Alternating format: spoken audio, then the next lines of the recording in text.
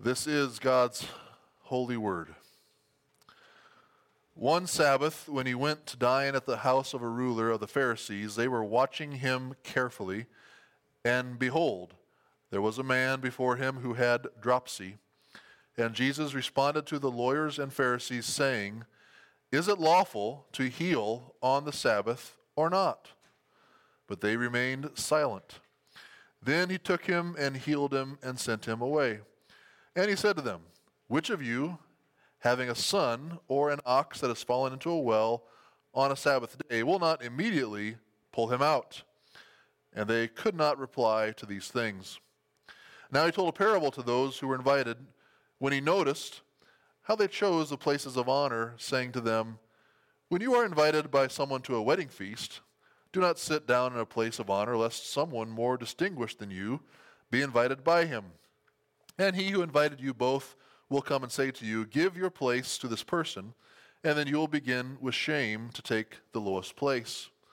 But when you are invited, go and sit in the lowest place, so that when your host comes, he may say to you, 'Friend, move up higher.' Then you will be honored in the presence of all who sit at table with you. For everyone who exalts himself will be humbled, and he who humbles himself will be exalted." And let's begin with prayer.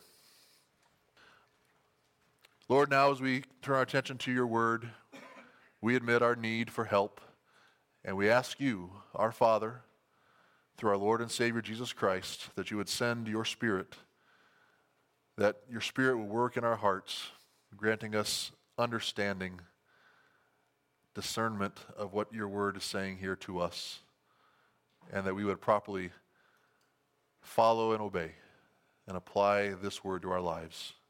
We pray this in the name of Jesus. Amen. We have come to chapter 14 now in the Gospel of Luke, and Jesus is once again at a meal.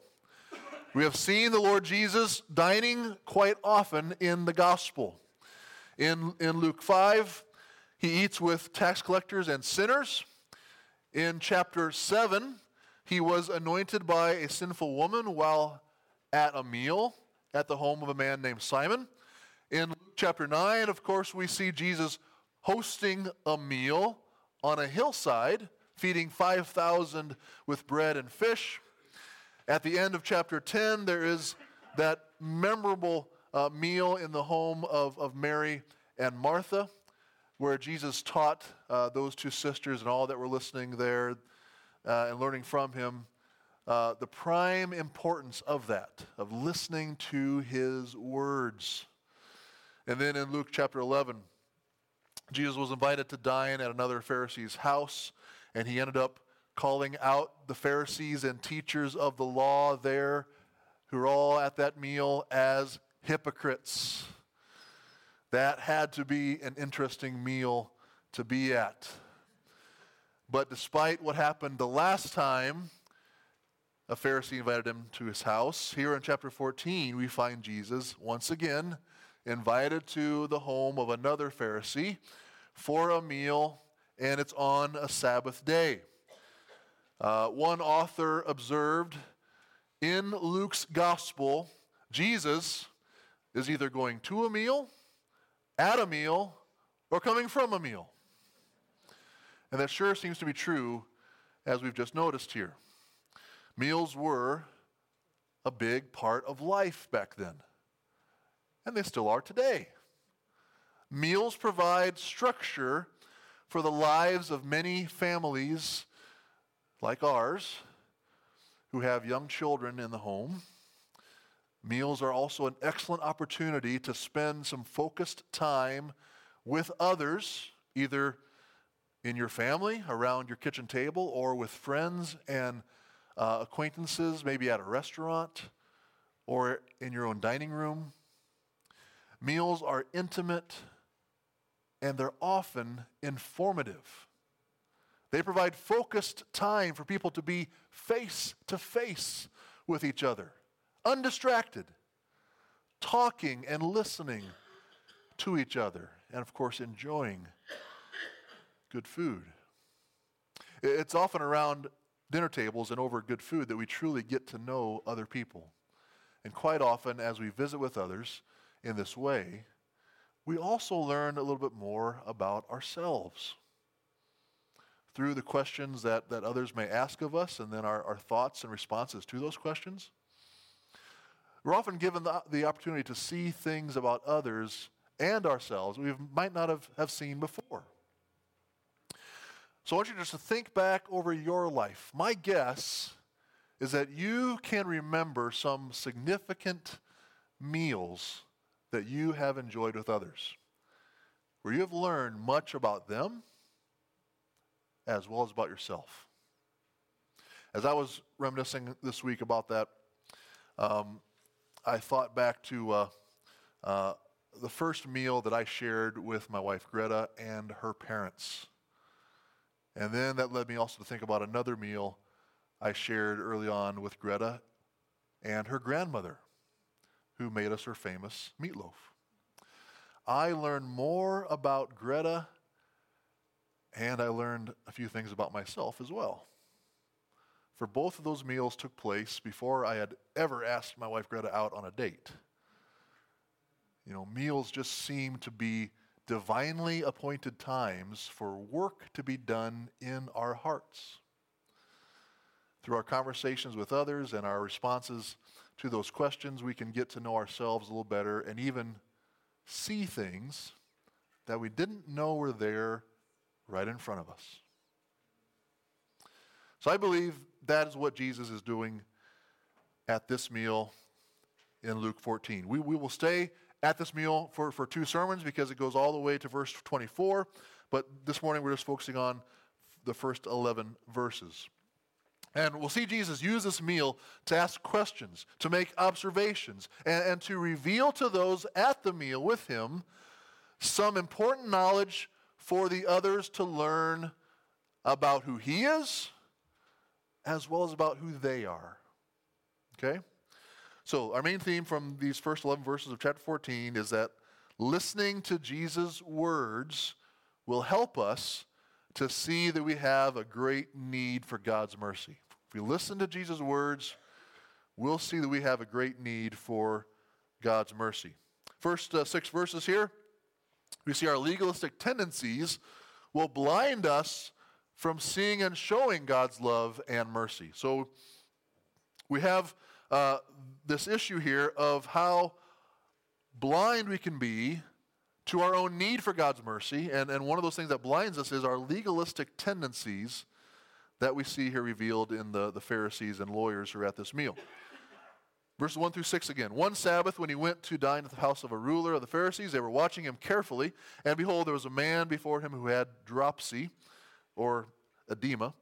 And Jesus responded to the lawyers and Pharisees, saying, "Is it lawful to heal on the Sabbath or not?" But they remained silent.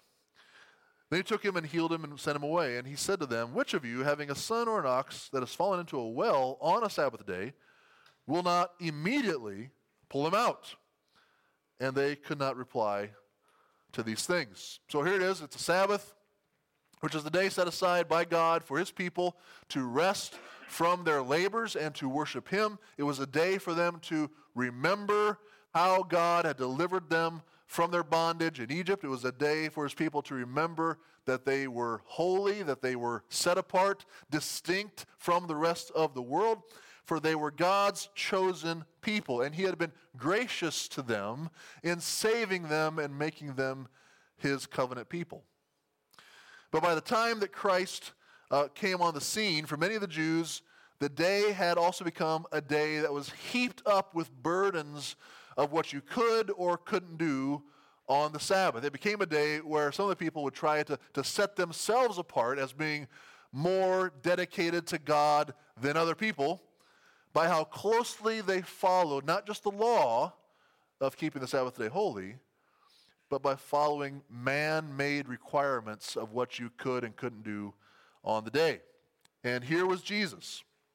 Here was Jesus, who had been practicing a ministry of mercy and healing for those who were enslaved and who were suffering. And he was invited over to a Pharisee's home, and there just happens to be a man there who was suffering with dropsy. This was a painful form of edema, where his body was retaining fluid in his face, hands, and feet, which causes great pain and discomfort. Now, was this man there as an invited guest by the host to this meal? Was he invited for the specific purpose of the Pharisees to test Jesus, to see what he would do?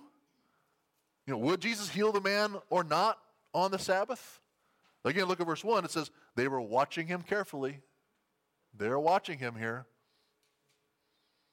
So maybe it's a setup. Or maybe this man was just kind of hanging around outside, because, of course, in those days, houses were way more open than ours are. So when you had a meal, you know, there'd be people gathering around outside, kind of looking in and seeing what's going on, especially if Jesus is there. Jesus has been attracting a lot of attention, a lot of crowds. So maybe this man is just out, part of the crowd outside, and Jesus notices him. We don't know. All we know is that Jesus once again takes the initiative. He takes the initiative here and brings attention to the man who has been suffering with this painful condition and asks a simple yes or no question of the Pharisees and these experts in the law. Is it lawful to heal on the Sabbath or not? Simple yes or no. Is it lawful to heal on the Sabbath or not? Now, Jesus wasn't looking for their permission here to heal this man. He's just making it very clear to all who were there where everyone stood on this. He is giving them the opportunity to make a statement of their faith. Again, it's a simple yes or no question. Is it lawful to heal on the Sabbath or not? Yes or no. If you are able to help someone on the Sabbath, should you help them? If you're able to even heal someone on the Sabbath, should you heal them? Now look at verse 4. Luke tells us their response. But they remained silent.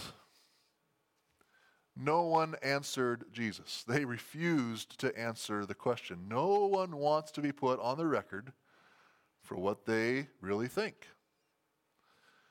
For these Pharisees, it was a question that they really couldn't answer. They all knew how they would be thought of if they answered the question in one way or the other.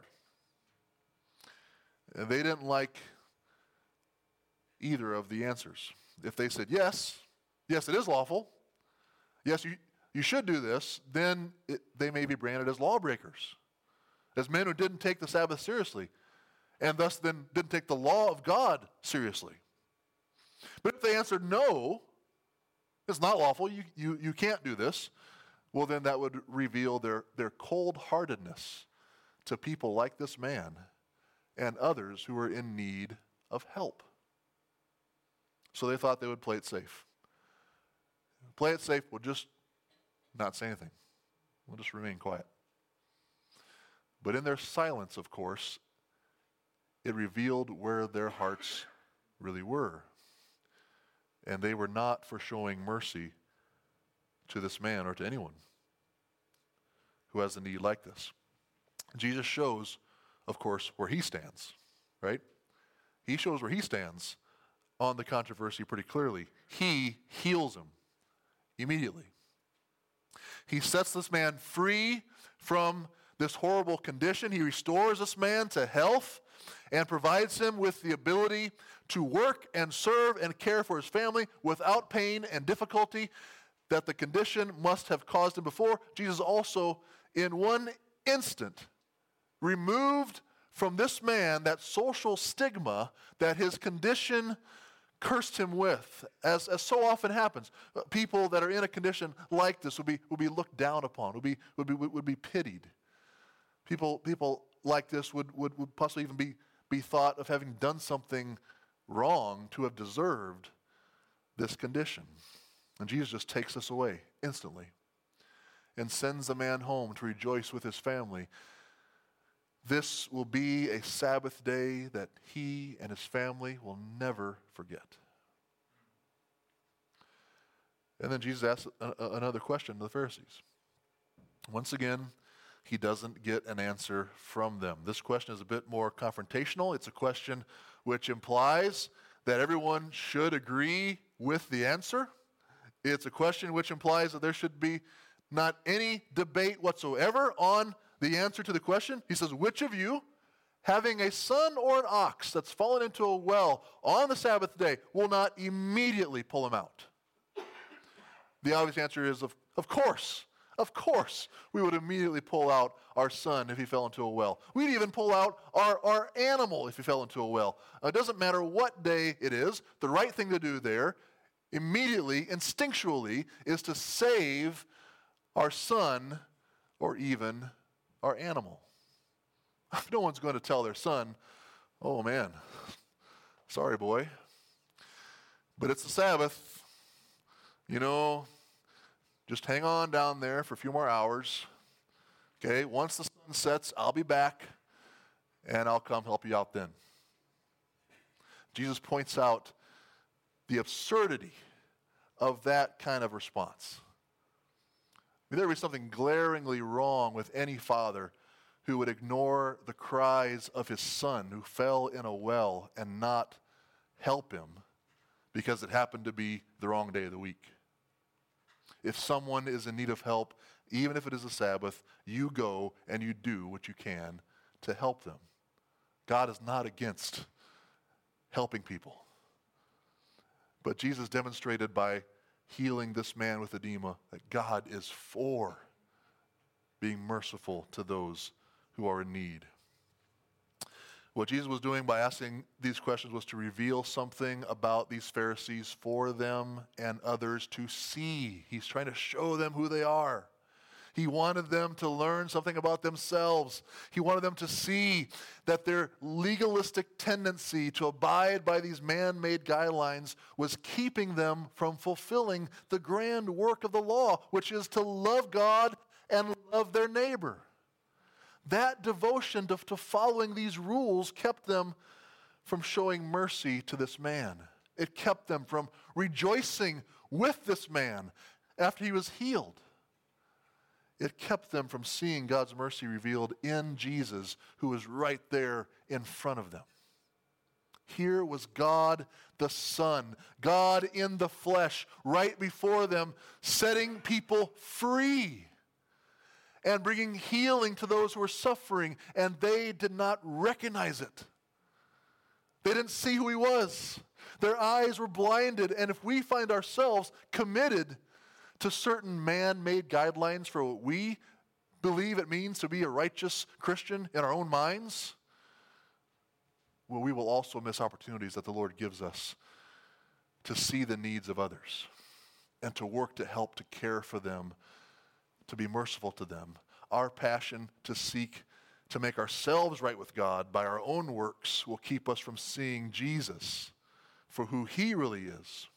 That is the Christ, the Messiah, the Savior whom God sent to save sinners like us. The next thing that he does, that we see here in verses 7 through 11, is that our pride will blind us from seeing our own desperate need for God's mercy. Verses 7 through 11, let's look at those again. Now he told a parable to those who were invited when he noticed how they chose the places of honor, saying to them, when you are invited by someone to a wedding feast, do not sit down in a place of honor, lest someone more distinguished than you be invited by him. And he who invited you both will come and say to you, give your place to this person. And then you will begin with shame to take the lowest place. But when you are invited, go and sit in the lowest place, so that when your host comes, he may say to you, friend, move up higher. Then you will be honored in the presence of all who sit at table with you. For everyone who exalts himself will be humbled, and he who humbles himself will be exalted. So at this meal, Jesus shares an observation that he made with the guests and how they picked out the places where they sat as they were coming in to sit down at the table. Now, one of the traditions for my family is when we gather together for Christmas or some other family gathering and meal at my parents' house. My mom will have the grandkids make name tags for each place setting at the table. And so when the meal is ready and it's time to find a place to sit at the table, well, it's pretty easy. You just find where your name tag is by your plate. That's where you sit down. I appreciate that most of the time. But there have been occasions when I was placed on the piano bench at the dining room table. Piano benches are very hard and very uncomfortable and have absolutely no back support. Piano benches are never designed to be used as anything other than for a place, the piano player to sit while performing on the piano. They should never be used for seats at a dinner table. At least that's my opinion. Unless, of course, you want to make a point to your guest about just where he stands with you in the pecking order, which may have been the point that was being made to me. But at the meal that Jesus was at here, it seems the guests were able to find their own places to sit. So they're walking in, they're finding their own places to sit. It's kind of like a free-for-all, and no one wanted the piano bench. Or I should say, no one wanted to be at the lowest place of the table. You see, these tables would have been near to the ground, and the guests would recline on pillows on one elbow around the table, which was U-shaped. So it's a U-shaped table, and the host would have been at the bottom or at the center of the U, and the guests whom the host wanted to honor would be around the U, closest to him, and kind of then, there's a pecking order from there on. We kind of go on from there. Those who were closest to the host would have been considered to have the most social capital, and those who were furthest away, at the top of the U, they would have been considered to be, a little bit lower on that social spectrum. It seems at this meal that Jesus was at, there was a lot of jockeying for position going on, which most likely happened at a lot of meals like this. So you see, there's this deep-seated desire for recognition that's within the heart of every sinner. This desire to be honored, this desire to be well thought of. It has been very notable to people's use of social media in our day. Facebook, Instagram, Snapchat. Each person, picks the most perfect picture of themselves to post on that. Or they craft this amazing description of what they are doing, what they've just accomplished, or what their son or daughter has just accomplished, and they post that on their Facebook page, and then later they check back to see how many likes they've gotten, and who has liked it, and all that kind of stuff. They really love that recognition. Jesus points out the sinful desire to put ourselves first ahead of others by using the example of this dinner party. Again, he's just trying to just hold up a mirror, for the people here, to allow them to see themselves, take a good look at themselves, and maybe get to know themselves better. Luke refers to this as a parable. It's a wedding feast, he says, which one of the greatest occasions for social importance to be displayed in any community in those days. He told them to imagine that instead of coming in and taking the highest place at the table, to instead take the lowest place. For how embarrassing would it be when, you take the highest place and the host walks in and sees you there and says, well, sorry, you need to move down here because someone more important than you has arrived. And of course, everyone else has taken their seats. He's not going to move everybody, so he's just going to take you from this one spot and put you at the lowest place, which nobody had taken yet. So how embarrassing that would be, to have to give up your place for someone else who's considered to be more honored than you, and then be forced to do that walk of shame down to the lowest place. He said, wouldn't it be far better for the host to see you at a lower place and to then move you up to a place of more honor? Wouldn't it be better to humble yourself the first time rather than to be humbled by the host when he moves you down? Now, don't miss the point here. Jesus is not encouraging us, to be disingenuous with our humility. He's not giving us a foolproof scheme to try out in order to draw attention to ourselves in a good way at parties. He's not encouraging us to go and, maybe sit at the kids' table, so that the host of the meal will walk in and they make a big fuss over you. Why are you sitting there? You should be up here. You deserve to be, in a higher place. He's not telling us to do this. No. Notice again what Jesus says in verse 11, which is the key application in this passage. Verse 11, he says, "For everyone who exalts himself will be humbled, and he who humbles himself will be exalted." Notice that each of the main verbs here are passives. That is, you won't humble yourself. If you won't humble yourself, then you will be humbled by another. If you do humble yourself, you will then be exalted by another. It will happen to you. That's what these are. These are divine passives, for it is God that's doing the humbling and the exalting in verse 11. If you seek to exalt yourself in this life, what will actually happen in the end, at the day of judgment, is that you will be humbled by God. If you seek to raise yourself above others in your life, that's your mode of operation. At the end, at the day of judgment, God's going to humble you. You will be humbled. It's God that's doing the humbling. It's God that's doing the exalting here.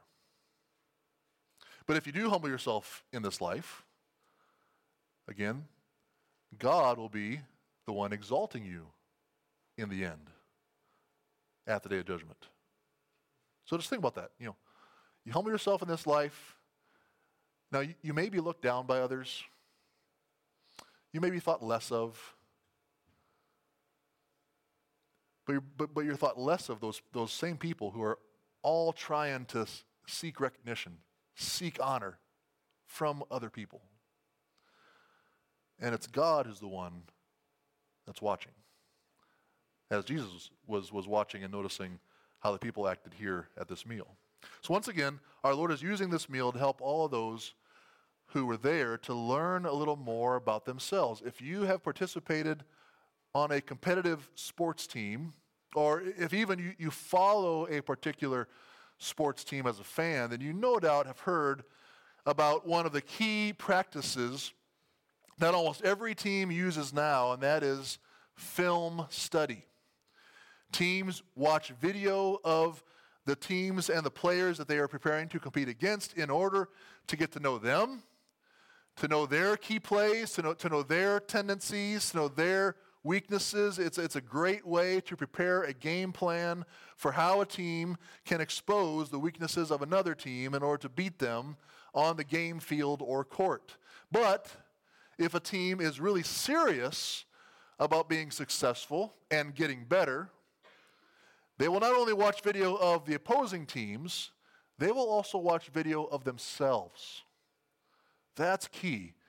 To watch video of themselves, for you see, it's also important to know your own tendencies, to know your own weaknesses.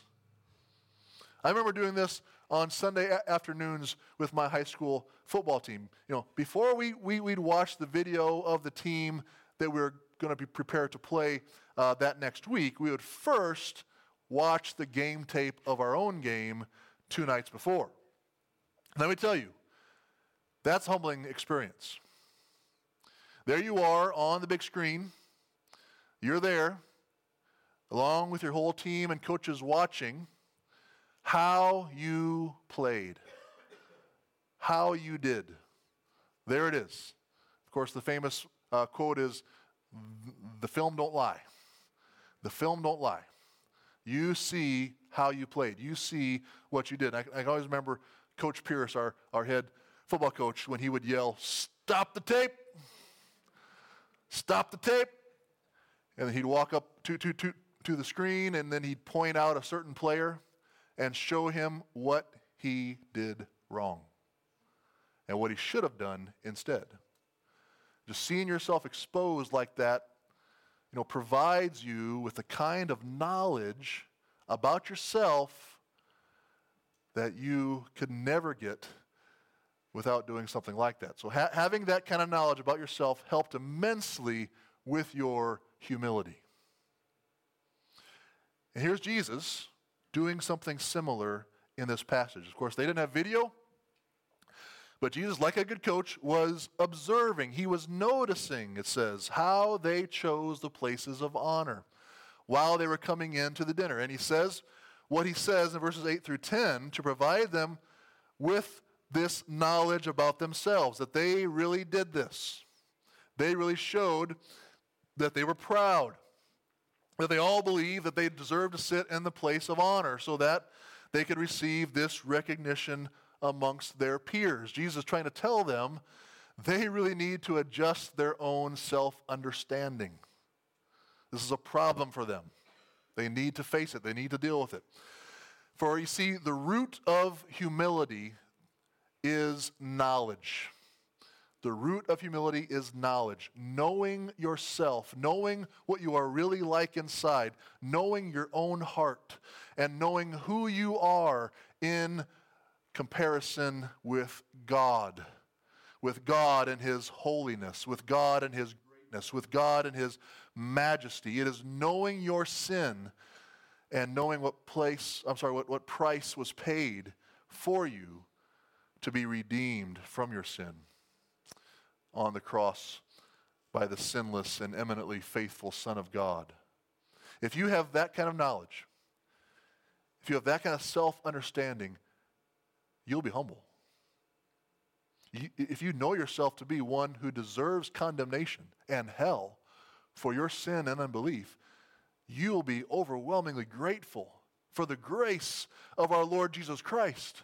And you will not be the one who ever walks into a room believing that you should be sitting in the place of honor. Rather, you will know you deserve the piano bench. You deserve that place. And if you get it, you'll be grateful. We need to know ourselves. We need that kind of knowledge. That is what will lead us to humility. That is what will bring us to the point of repentance, which leads to life. Humility leads to exaltation, it says, because the humble person knows they are guilty. The humble person knows that he or she is a sinner who needs his sins forgiven, and so they will cry out to the Lord for mercy. The humble person has that kind of knowledge. But of course, the opposite of that is ignorance. Ignorance of your heart, ignorance of who you really are. And that's what leads to pride. Ignorance is the root of pride. For ignorance of who we really are will result in our never genuinely repenting of our sin. For we will never naturally believe that we need to.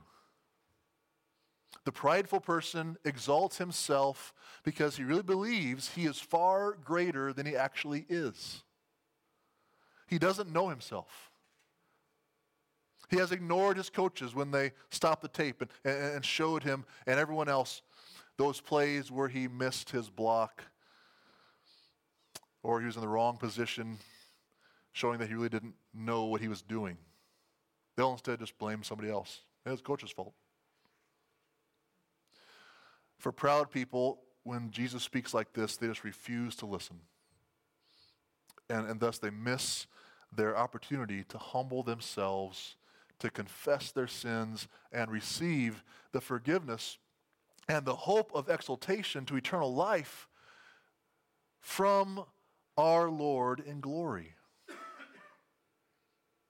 So friends, pride is deadly. Pride is deadly. Not because it might lead to us getting embarrassed in a certain, social setting, but because it will keep us from seeing our own desperate need for forgiveness of our sins. And God is merciful. He has sent the Lord Jesus into the world to save sinners. And here in this passage, Jesus was at a dinner party full of proud people who needed him, but didn't see him, missed who he was. They were blind to their own need for him. They saw him heal a man with a bad case of edema, yet they didn't realize that each of them had an even more deadly condition, that of pride, which, if not brought to Jesus for healing, would end up leading them straight to hell. Humility then comes down to knowledge. Do you really know yourself rightly? Do you really know Jesus and who he is? Do you recognize your own desperate need for the mercy and grace that Jesus won for you? Humble yourselves then.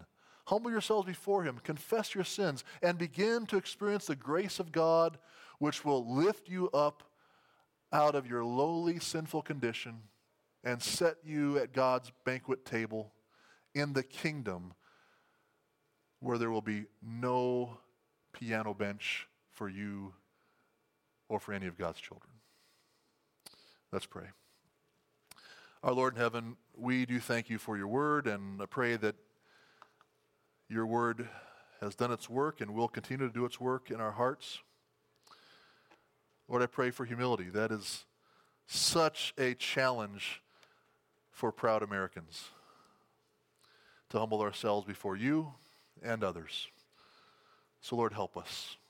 We need your mercy. We need your grace. We ask this in the name of Jesus. Amen.